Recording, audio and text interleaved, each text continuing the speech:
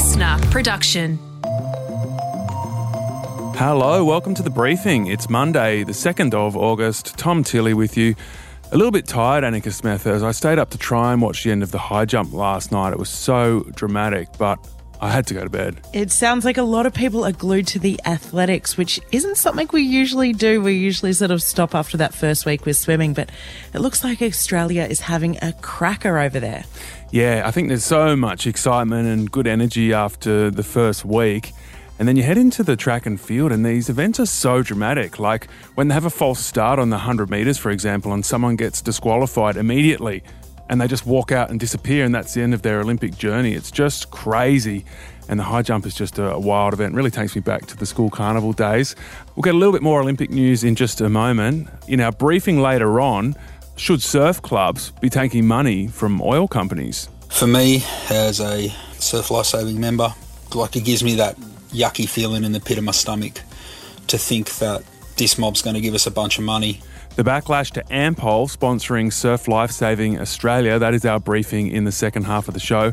First, here are the headlines, starting with the Olympics.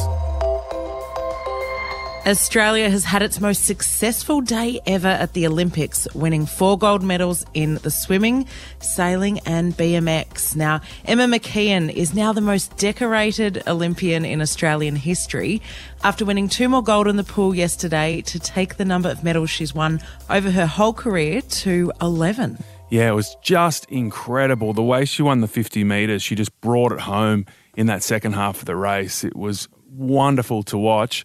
Her new record came as Logan Martin won the first ever freestyle BMX event, and the tricks he was doing were just seriously mind-blowing, just crazy. He was basically flying and flinging the bike around him. Matt Wynne became the 3rd Australian in a row to win the men's laser sailing race. And last night was an amazing night in the track and field. As we flagged earlier, in the 100 metres sprint, Aussie Rowan Browning almost got in the final, which was eventually won by Italian Lamont Marcel Jacobs. And Australian Brandon Stark was 2 centimetres off a medal in the men's high jump.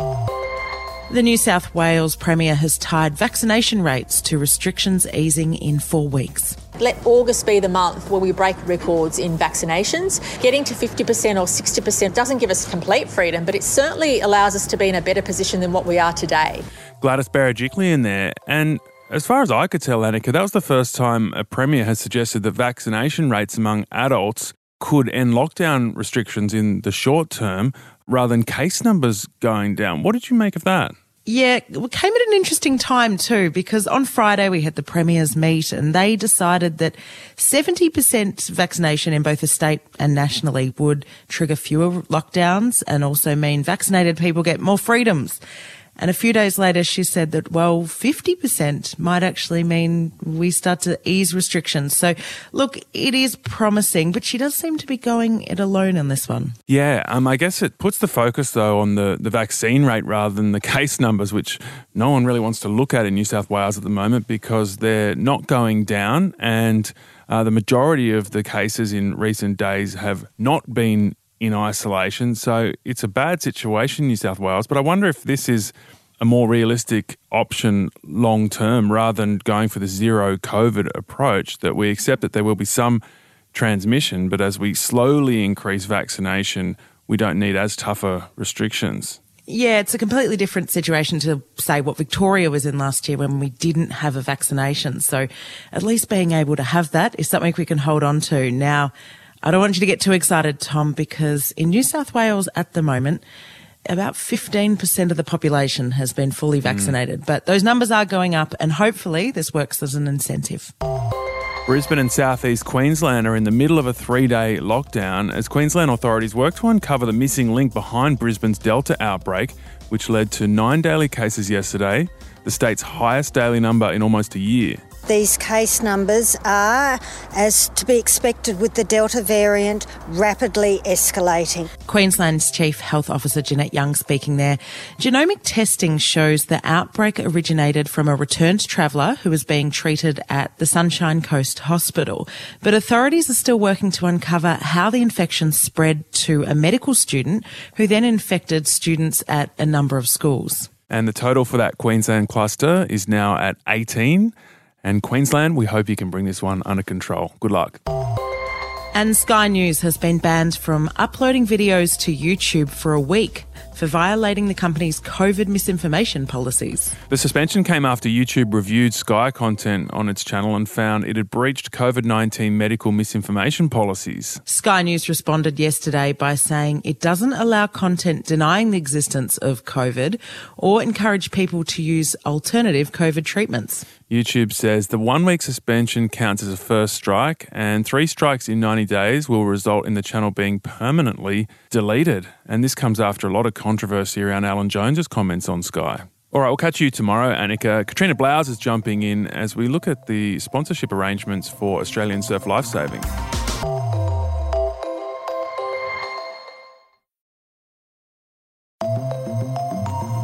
Hi, Katrina Blowers here with you. Should Surf Lifesavers take sponsorship money from fossil fuel companies?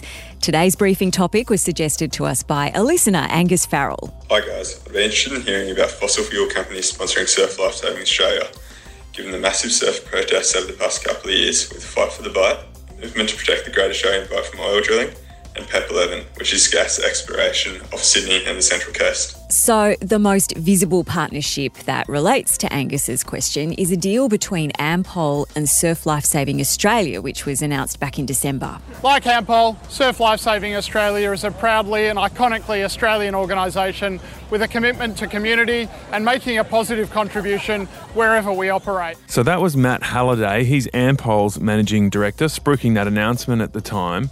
This deal means you'll now see the Ampol logo on our beaches on Surf Lifesaving uniforms. It'll be on the sleeve. It'll be at big surfing events, including the Coolangatta Gold and the Australian Surf Lifesaving Championships. They haven't said how much money's involved or how long the arrangement goes for, but to give you an idea, a Woodside Energy sponsorship of the Western Australian Surf Lifesaving clubs was $5 million over 5 years. So for a national sponsorship, you'd expect it to be that much or more, I reckon. Yeah, so as Angus alluded to, there has been a bit of blowback on that Ampol deal. The social media accounts of Surf Lifesaving Australia blew up recently when they posted a video featuring lifeguards and an Ampol logo. There were tons of negative comments accusing Surf Lifesaving Australia of selling out by taking money from a fossil fuel corporation. And one person weighing in on that online discussion was an active Surf Lifesaving Club member called Mick. We followed him up, gave him a call. Here's what he said. For me, as a Surf Lifesaving member, it gives me that yucky feeling in the pit of my stomach to think that this mob's going to give us a bunch of money. We're going to put their logo on our shirts, and that's what we're going to be wearing when essentially they make money from actively destroying the environment. Yeah, so as well as club members like Mick, who we just heard from, Greenpeace have weighed in too, saying even though it is important Surf Lifesaving Australia gets the funding to save Aussie lives, fossil fuel companies drive climate change and they destroy our oceans. So, of course, we tried to get an interview with a spokesperson from Surf Lifesaving Australia, but the best, unfortunately, we could get was a statement. It said the national sponsorship with Ampol helps them save lives, and the emergency response equipment that they use to do that, like the ATVs, the inflatable boats, the four-wheel drives, the helicopters, they're all powered by fuel. And they also said that they put a high priority on sustainability and have eliminated over 30 tonnes of plastic and waste in our oceans due to their green initiatives at major events recently. So, let's get deeper into this with someone who is very keen to talk about it, a lot keener than Surf Lifesaving Australia, Sean Doherty. He's the chairperson of Surfrider Australia, so that's the board riders, not the Surf Lifesavers. Sean was a key player in the Fight for the Bight campaign, which was successful. Sean, thanks for joining us. What's your problem with this sponsorship arrangement? Look, I'm disappointed, really. I'd feel that Surf Lifesaving Australia really should be on a unity ticket with, the rest of the people of the coast. We're seeing fossil fuel development, potential gas fields going in off Sydney. We've really worked hard to put this up the flagpole and try and get people to understand that this will change the coast forever. We've worked so hard to bring this to people's attention and to see Surf Lifesaving Australia turn around and take money off these guys, it's quite disappointing, yeah, for sure. So are you talking about general environmental concerns related to the petroleum industry, or are you talking about specific projects relating to Ampol? A bit of column A, column B, for sure. Surf Life Saving over in WA takes money off Woodside. And if you look in Surf Life Saving Australia's charter, they've actually got like a values-aligned sponsorship clause in there. And they cite things like alcohol and gambling. And they probably should have a good look at stuff like fossil fuel development. They've got a vested interest in keeping the beaches clean. Like, they're on the beaches as much as anyone. I can't understand why they take money off these guys for an industry that really does risk the clean nature of the beaches they spend all their time on. I guess, though, some would argue, shouldn't we take a more realistic approach to this kind of stuff? Like, surely, if it is in the ultimate good and it's doing good, taking the profits from a company like this to save Aussie lives is ultimately in the best interest of everyone. Oh, I've got no problem with, like, Surf Life Saving Australia. They do great work and they've done it for a long time. You know, you see them on the beaches around the country. They're doing volunteer hours. I just don't think that this decision really lines up with what their members want. Like, we've run protest paddle outs against fossil fuel developments in the Bight, and we've had them all around the country. And we've had tons of Surf Life Saving members paddle out with us. And I just feel that it's a decision from 50 years ago. That's interesting you talk about those big paddle outs. You had the fight for the Bight and that exploration isn't going ahead, so that was a victory for you guys. Of those people paddling out, is it mostly board riders like surfers, or is there a big involvement from the Surf Lifesaving Club? And for those people, what's it like to go and then put on a Surf Lifesaving Club T-shirt with an Ampol logo on the sleeve? You know, like I said, with these paddle outs, we were on a unity ticket. There were all these members of the surf clubs there, but they were doing it on a private basis. They weren't there as part of the surf clubs. And we've reached out to the surf clubs, you know, on plenty of occasions to get involved with this, and we should be on a unity ticket. They've got as much interest in keeping the beaches clean as we do. They see the world a little differently. They don't want to rock the boat so much. Some of this taps back into that cultural division that goes back a while. You know, surfers are seen as kind of more the freestyling, outspoken crew, whereas the surf clubs are very regimented and they tap into government money, they tap into commercial money, and they don't like to rock the boat so much. It's something that the surf clubs will probably have to address themselves internally. No one would be happier than me if that they came on and supported this, because, you know, we're all in the same boat. Like, we all want a clean coast and we don't want to see gas rigs sitting off it.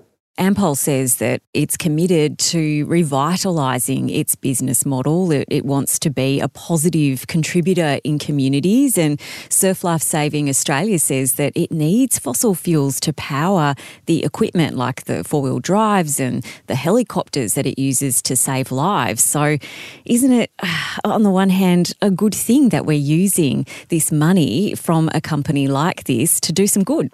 Yeah, well, they're playing on this tension. This goes back to the fossil fuel companies, that it goes back to personal responsibility. We need this stuff, and it just gets away from the fact that we should be kind of transitioning out. Obviously, they're going to have to keep helicopters in the air somehow. Like, we're not arguing against that.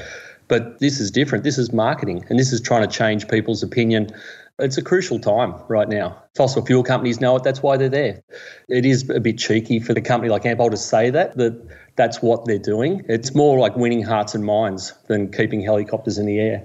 You use the word transition, which I think is crucial here, and I guess the question is whether you're being a bit idealistic, and obviously the ideal is that we don't need to use fossil fuels, but that's not where we're at. As we were just discussing, the boats, the helicopters, they still use petrol. At this point, is this really the right call? We still do rely on these industries. Why should an organisation like Surf Lifesaving Club have to lead the way and take a financial hit for that when the work they do is so important and fundraising is so challenging? They should be at the vanguard of this. They're on the front line. They're on beaches. Nowhere is more impacted by changing in weather and the industrialisation of the coast more than a group like these guys. And we've all got a vested interest in keeping it as it is. And they should be held to a little bit of a higher standard. These guys spend all their weekends, they spend hours and days and weeks and months on the beaches. That develops an affinity to the coast, and to see it, you know, the prospect of it being developed like it is off Sydney right now. You know, like the coast between Sydney and Newcastle. Yesterday, a company announced they're applying for a tender to drill between Newcastle and Sydney. That whole coast is up for industrialisation, for turning into a gas field. So, like, we really need a group like Surf Lifesaving Australia with a powerful voice, culturally really important, and a group that live on the beach. Like, this should be really important to those guys, just as important as it is to us. Do you have any evidence that Ampol itself is damaging Australian coastlines? Oh, no, I haven't followed the breadcrumbs back on that one, Tom. Okay. You know, I guess the reason I ask for that specific link is I want to understand where you would draw the line. Is it all petrol companies? Is it all mining companies? Is it just Ampol? What are the kinds of organisations that you think we should be refusing money from? Oh, I think for an organisation like Surf Life Saving Australia, I think a fossil fuel company, particularly at a time where the coastline's being developed for gas, I'd draw a line there for sure. So even if it's a petrol company that doesn't drill for gas, you'd still draw the line there?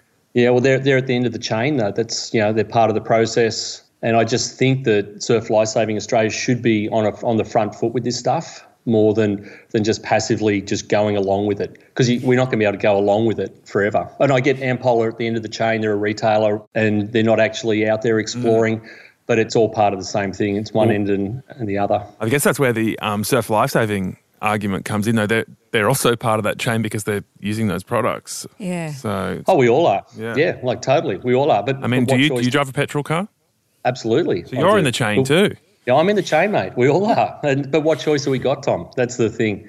And when the alternatives are being squeezed out and being, as they are in this country on every level, it just, what choice do we have? I have this conversation with people every day and it drives you nuts. It really does. At a time we should be kind of trying to get out of it, we've got the handbrake on and we're back where other countries were 30 years ago. I think that might be their reasoning now as well. We've got no choice, the same reason with you and your car. Yeah, they could say that, but they should have read the tea leaves on this a little bit and just gone, well, look, probably a lot of our membership base is probably quite progressive and probably are looking ahead and are looking what's happening in the world. They're not projected big shifts, they're happening right now. And unless you really do something about it, you're just being complicit with everything that's going on. And like I said, a group like Surf Life Saving Australia should have a vested interest in really just in keeping the coast clean. They're on it more than anyone. That was Sean Doherty, who's the chairperson of Surf Rider Australia there. Tom Tilley didn't pull any punches there, gave him a bit of a grilling over what car he drives. Yeah, well, just gently turn on the grill there. I can turn up a lot more, don't you worry. But interesting, he acknowledged that he's part of this chain of drilling, distributing and then using petrol in this world while we're still in transition. So it's even a bit complicated for him personally.